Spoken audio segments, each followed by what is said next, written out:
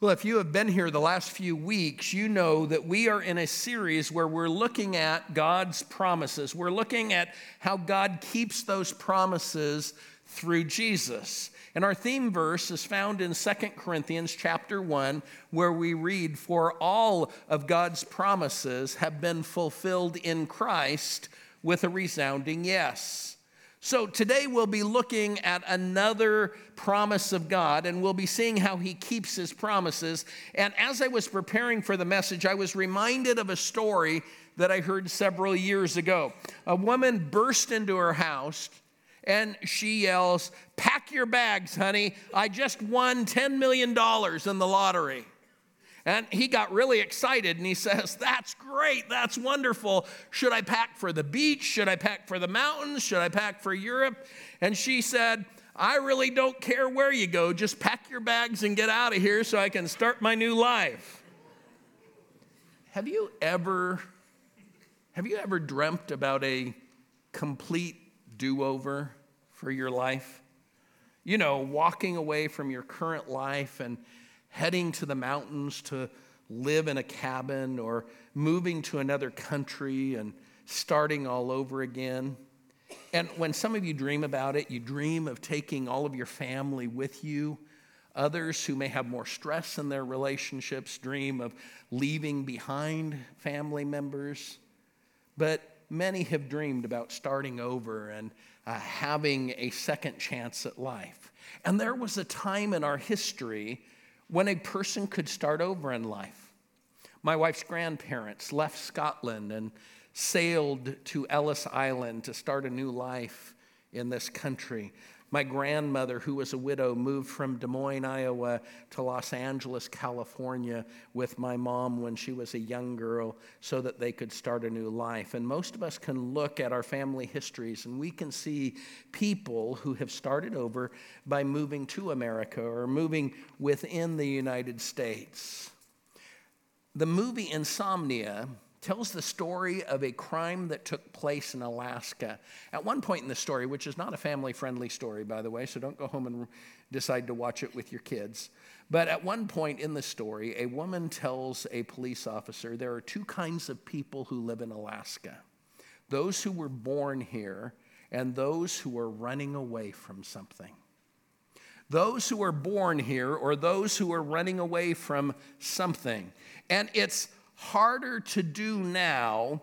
Everyone who applies for a job has to submit to background checks that thoroughly review your past history. The internet makes it easy for people to check your past and harder for you to get a fresh start in life simply by moving from one place to another. And I think the only people who can really do that in this day and age are those career criminals who turn over evidence to the FBI and enter the witness protection program. But sometimes you just need to start over. Some of us need a second chance. And the promise that we're looking at today is a promise that God makes over and over and over again in the Bible and then fulfills through Jesus. God promises, "I will give you a second chance. I will give you a second chance." Let's look at some of the verses where God promises us a new start or a second chance. In Isaiah chapter 1, he says this, "I, the Lord, am the one speaking to you. Come, let's discuss this. Even if your sins are as dark as red dye, that stain can be removed and you will be as pure as wool that is white as snow." And then in Psalm 51, David says this, "God, be merciful to me because of your faithful love. Because of your great compassion, erase all the wrongs I've done. Scrub away my guilt. Wash me clean from my sins." These verses both tell us of the fact that God is going to take away all of our sin. He's going to take away all our regret. He promises to give us a second chance to get it right. And in the New Testament, we read about how God fulfills this promise through Jesus with a resounding yes. Look at what it says in 1 John chapter 1. "The blood of Jesus, God's Son, cleanses us from every sin." And Colossians 2 tells us this: when you were spiritually dead because of your sins and because you were not free from the power of your sinful self, God made you alive with Christ, and he forgave all our sins. He canceled the debt which listed all the rules we failed to follow. He took away that record with its rules and nailed it to the cross.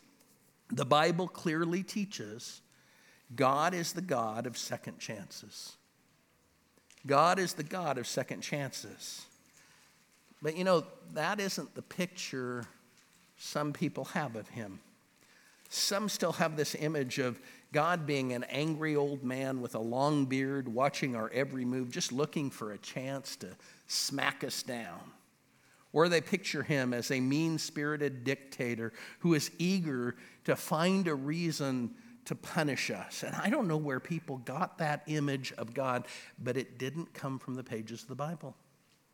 It didn't come from the Bible. Throughout the Bible, its pages shout out to anyone who will listen that God is all about second chances. God is forever looking for opportunities to bless us and to forgive us and to make something beautiful of the mess that people have made of their own lives, including you and including me. And one of the stories that Jesus told is a little bit strange, but it deals with this misunderstanding. Look at this from Luke chapter 13. Then Jesus told this story. A man planted a fig tree in his garden and came again and again to see if there was any fruit on it, but he was always disappointed. Finally, he said to his gardener, I've waited 3 years and there hasn't been a single fig. Cut it down. It's just taking up space in the garden. The gardener answered, Sir, give it one more chance. Leave it another year, and I'll give it special attention and plenty of fertilizer. If we get figs next year, fine. If not, then you can cut it down. Now, Jesus is telling this story to people in the crowd who seem to think that God loved to punish people, that he had punished people, he had even killed people because they had done something sinful or wrong. They seem to have the picture of God as someone who was out to get sinners every chance that he got. And they thought if someone was to commit a sin, it was game over. And in response, Jesus told this parable that teaches God is anxious to give us another chance to get it right and to bear fruit. And this is good news for us, isn't it? At some level, we are all in need of a second chance spiritually. I mean, we have failed to follow God and to obey him in the way that we know that we should. So let's spend our time today looking at what it would mean to get a second chance with God. The first thing that a second chance means is owning my mistakes. It means owning my mistakes. Now, this one ought to be obvious. I mean, if you think everything's fine in your life, you don't need a second chance. I mean, if you have convinced yourself that you're fine with God, that you aren't really a sinner, you don't need a second chance. And usually the people who say this have a very narrow definition of sin. They only consider the big things like murder and rape and bigotry as sins. They don't worry much about honesty or morality or humility. But the fact still remains, a second chance means I have owned my sins. I've owned my mistakes. The Bible talks about the difference between people who own their mistakes and those who don't. Look at 1 John again, chapter 1. If we say we have no sin, we are fooling ourselves, and the truth is not in us. But if we confess our sins, he will forgive our sins because we can trust God to do what is right. He will cleanse us from all the wrongs we have done. So if you came here today in need of a second chance, it starts with owning your mistakes. And that starts with believing that you are a sinner. It starts with admitting to God and to others that you have failed to follow him. It is me saying to God, I've sinned against you. I've messed up my life by doing things my way instead of your way. I've hurt others and I've hurt you. And I know that I can't fix it on my own. I need Jesus to give me a second chance. I need Jesus to forgive me and give me a new start. So a second chance means owning my mistakes, but it also means moving past my mistakes. Moving past my mistakes. Too many times, even people who own their mistakes seem to have trouble moving past their mistakes. I read an article by a man who had been a guard at a prison in South Carolina. He said from time to time there would be prison breaks, but that it was never as dramatic as it is in the movies. He said there were no spotlights from the guard towers. There were no machine guns. There were no sirens. He worked at a minimum security prison, so they didn't have any of those things. He said for them, a jailbreak was always low key. He said the inmates would just disappear, and we would find out the next time we counted the inmates, and we came up short. Now, according to his story, the first thing they always did when there was a prison break is they would go to the homes of the escaped prisoners. He said almost always, without fail, that's where they'd be. They just would go back to their homes and we'd capture them. Interesting story, because that's the way it is for too many of us when we find Christ or experience forgiveness. Instead of moving past our sins, we just tend to go back to the same old places in our lives, doing the same old things, committing the same old sin. Moving past our mistakes is a step the Bible encourages us to take. Look at what it says in Isaiah 44. Your sins were like a big cloud, but I wiped them all away. Your sins are gone like a cloud that disappears into thin air. I rescued and protected you, so come back to me. And then look at what it says in Acts chapter 3. Now repent of your sins and turn to God so that your sins may be wiped away. Both of these passages, in them, God says that God rescued us and protected us by wiping away all our sins. And both passages also tell us we need to turn back to God. Now, the Bible word for this is the word repentance. And we need to repent of our sins, which means far more than just saying that we're sorry for our sin. The word for repenting in the language the Bible was originally written in meant literally to turn or to change. It was as if you're traveling down the road in the wrong direction and you just simply make a U-turn. And we miss out on a second chance when we keep moving toward our sin and our mistakes rather than moving away from them and towards God. And claiming a second chance today would mean that you move away from your sin, that you turn towards God. It means that you aren't just sorry for your sin, but you are sorry enough to let Jesus help you change your life. You say to God, I want to be different. And then you ask him for help and you actually move past your mistakes and overcome them. Friday night, I spoke to a courageous group of people here at Impact.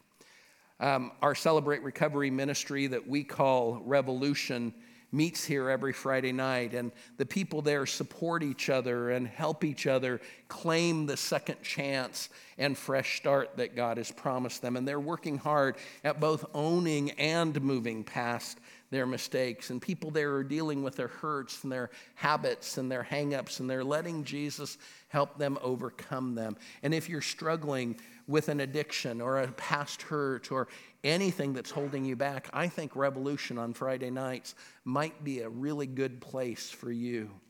But part of what a second chance means is I'm willing to repent of my sins and give God permission to help me move past my mistakes and make some real changes in my life. But there's one more thing that a second chance means. It means accepting my second chance. Accepting my second chance. Now, some see others claim and enjoy a second chance in life. They watch friends or family members or people that they know at church that claim and enjoy a second chance in life, but they feel discouraged right now because they don't see a second chance in their future.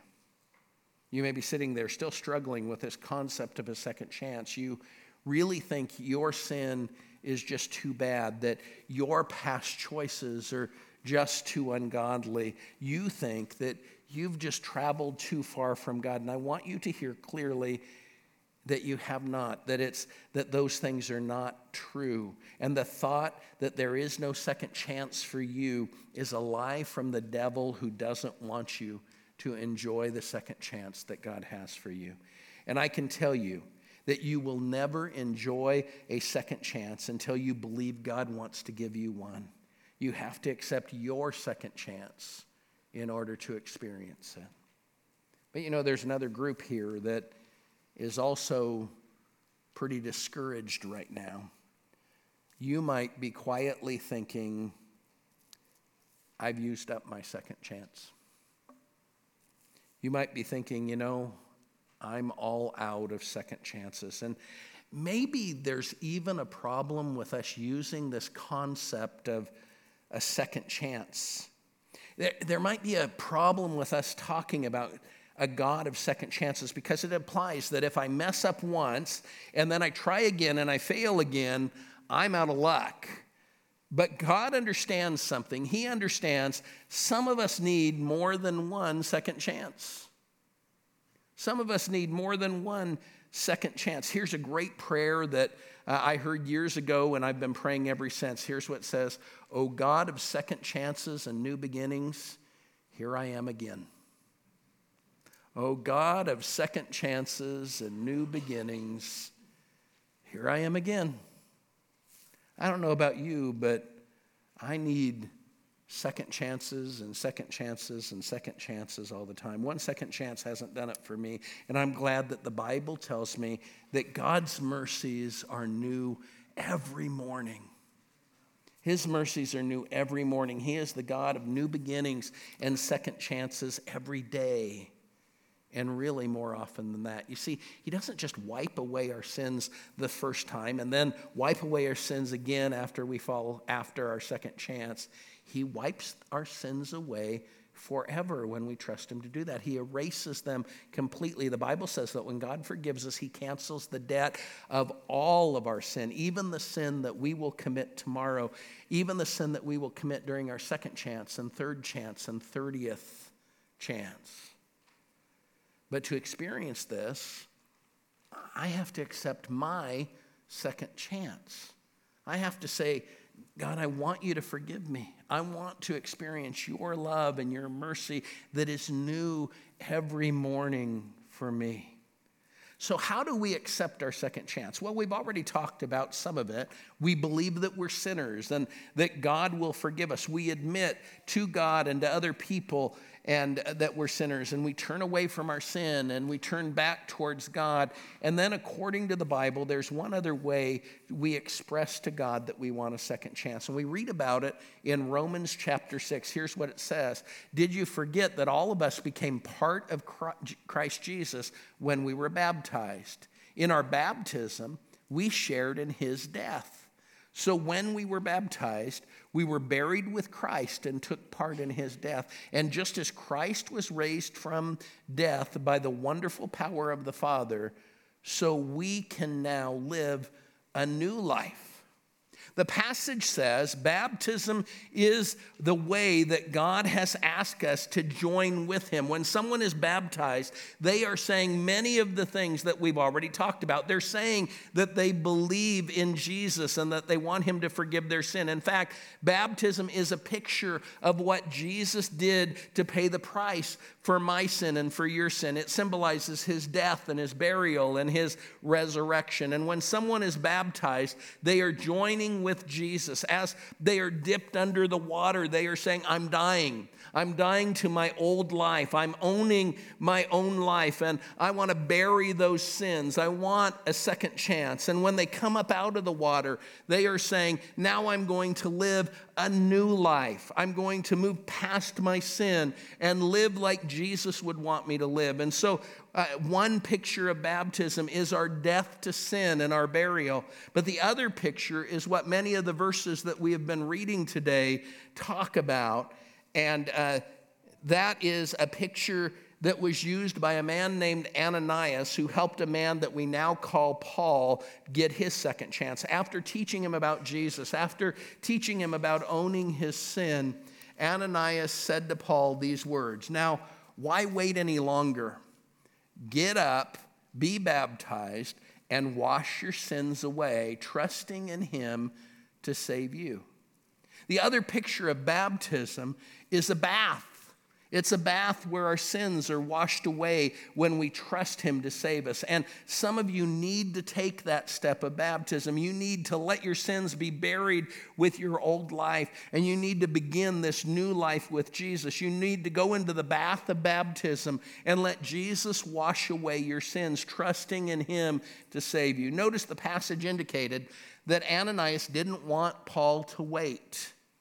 There was an urgency about it. Ananias felt that it needed to happen quickly. Now, notice there is an urgency even for religious people.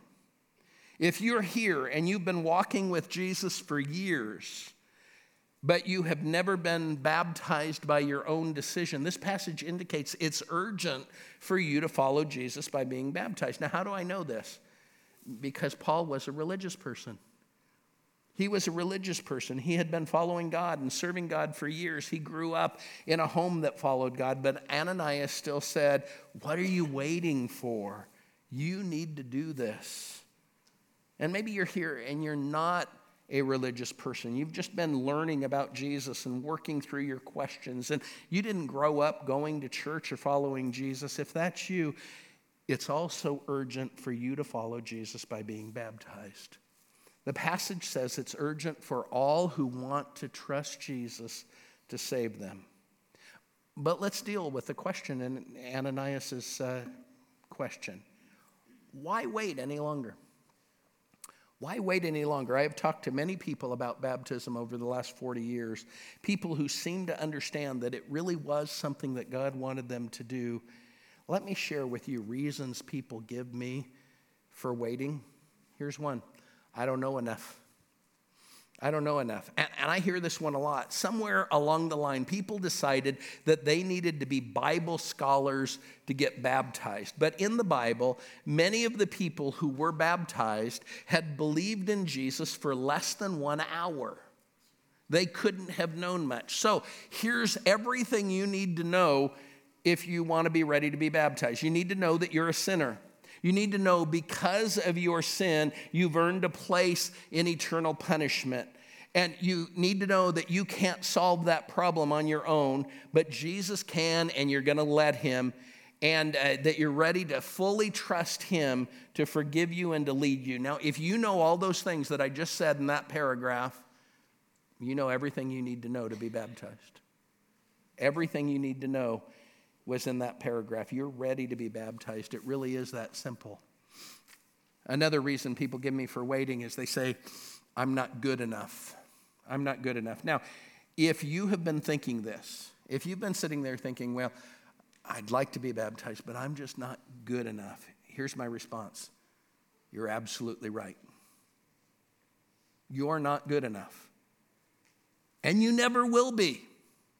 You're not good enough and you never will be. You see, baptism isn't about being good enough. It's about trusting him enough. It's you saying to God, I give up. I've tried it my way and it hasn't worked. And I'm going to give you all of me. I'm going to die to how I've been living. I'm going to commit myself to living for you and living your way. Baptism doesn't say that you're perfect. It says that I'm going to let Jesus clean me up. And then you spend the rest of your life letting him make us into the person that he wants you to be by his strength, by his grace, not by our effort to be good enough. Another one that I hear a lot is I don't want to insult my family. I don't want to insult my family. People from different church backgrounds will say, I was baptized as a child, and if I was baptized by immersion now, that would criticize or dishonor my parents and my family heritage. Now, I got to tell you, I understand some of the emotions of this. And by the way, Paul had to be dealing with those same emotions when he made the choice that was different than what his family background had taught him. And some of you are struggling with this because your parents had you sprinkled when you were a baby, and you think deciding now to be baptized would be like saying, hey, I know you got me sprinkled as a baby, but that didn't count. That was the wrong way to do it, and I have a better way to do it. But if you really think about it, what were your parents saying when they had you baptized when you were a baby? What they were saying is they cared about you spiritually. What they were saying is they wanted you to be close to Jesus. They wanted you to follow Jesus. They wanted you to have a good relationship with God. And being baptized today just fulfills the dream they had when you were a baby. It's the ultimate full cycle fulfillment of the fact that maybe you have had someone praying for you, and now you're saying, this is my faith. I'm owning this. I'm going to do what you wanted that day. I'm going to follow Jesus fully. You see, your baptism today would say, my faith is no longer a family heirloom. It is a choice. It's a choice I make on my own to follow Jesus. The choice my parents prayed I would make the day they dedicated me and had me sprinkled. Another reason that I get for waiting is I want my family to be there. And I get that feeling. Baptism is a powerful, defining moment in our spiritual life, and we usually like to share those defining moments with our family. But you have to ask yourself, is that a good reason to delay doing something you know God wants you to do? And by the way, we're going to help you with this one. We are recording all of the baptisms we do this weekend, and we will be giving you a copy so you can have a party. You can invite all of your family and friends in, and you can celebrate your baptism with your family, and you can play it for them on the DVD. I mean, you can play it in slow motion. You can pause it right at the splash if you want. Another reason that people give me is, well, I didn't come prepared. Some of you are thinking, I really feel like this is something maybe God wants me to do, and I want to do it, but I didn't come prepared. I didn't bring a change of clothes. I didn't bring a towel. Well, you might not be prepared, but we are. We are prepared. We have modest clothes for you to wear, and we have towels, and you will get a t-shirt that says made new, and we have places for you to change, and we even have mirrors in this building for you to fix your hair when you're done. Some of us don't have to worry about that. But so none of the reasons that I've just mentioned should keep you from being baptized today if you understand that's what God wants you to do. And I'm praying that today will be the day that some of you take this important step, that you do this and you let God keep his promise to give you a second chance. And I don't want you to do it to become a member of our church or because we think it's important. I'm merely asking you to do what the Bible clearly asks you to do in order to follow Jesus fully. You've heard today the clear teaching of the Bible, and I'm praying you will push aside any reasons that you've given in the past for waiting, and that you will decide today is the day that I say yes to Jesus in this area. I'm going to answer Jesus today with a resounding yes. Now, some of you aren't fond of crowds, and for you doing it here today is a big commitment, and I hope you'll do it anyway. These people here will cheer for you. They will pray for you as you take this next step in your spiritual journey. But if you just can't do it today, would you write on your card baptism in big bold letters, and we'll contact you and we'll schedule a time. But if you're ready, here's what I want you to do. In a few minutes, I'm going to say a prayer, and then we're going to sing a song. And during the prayer or during the song, if you just get up and move to the lobby or to this hallway, one of our leaders will be there to meet you, and I'll meet you in the baptistry in just a little while. Look at that verse one more time and pay attention to what God might be saying to you. Now, why wait any longer? Get up, be baptized, and wash your sins away, trusting in him to save you. Don't wait. Let's get it done today. Let's pray. Heavenly Father, in this quiet moment, I believe that there's somebody sitting in this room who is really wrestling with this. They're worried about what people around them might think. They're worried about any number of things, but Father, they're feeling you nudge them towards making this decision. And Father, I pray that you give them the boldness to move, to take this step today. Father, there are others who have been Christians for years. Maybe they took this step of baptism years ago, but they're struggling because they need a second chance. They want a second chance, and maybe they believed the lie that they've used up all their second chances. Father, would you cause them to turn back to you right now, to experience your second chance? And Father, thank you so much that we're not on our own, that we're not alone. We thank you, Father, that your mercies are new every morning. We thank you, Father. And Father, I pray right this minute that you will move in the hearts of people, that people might move towards you, that they might take this step. In Jesus' name, amen.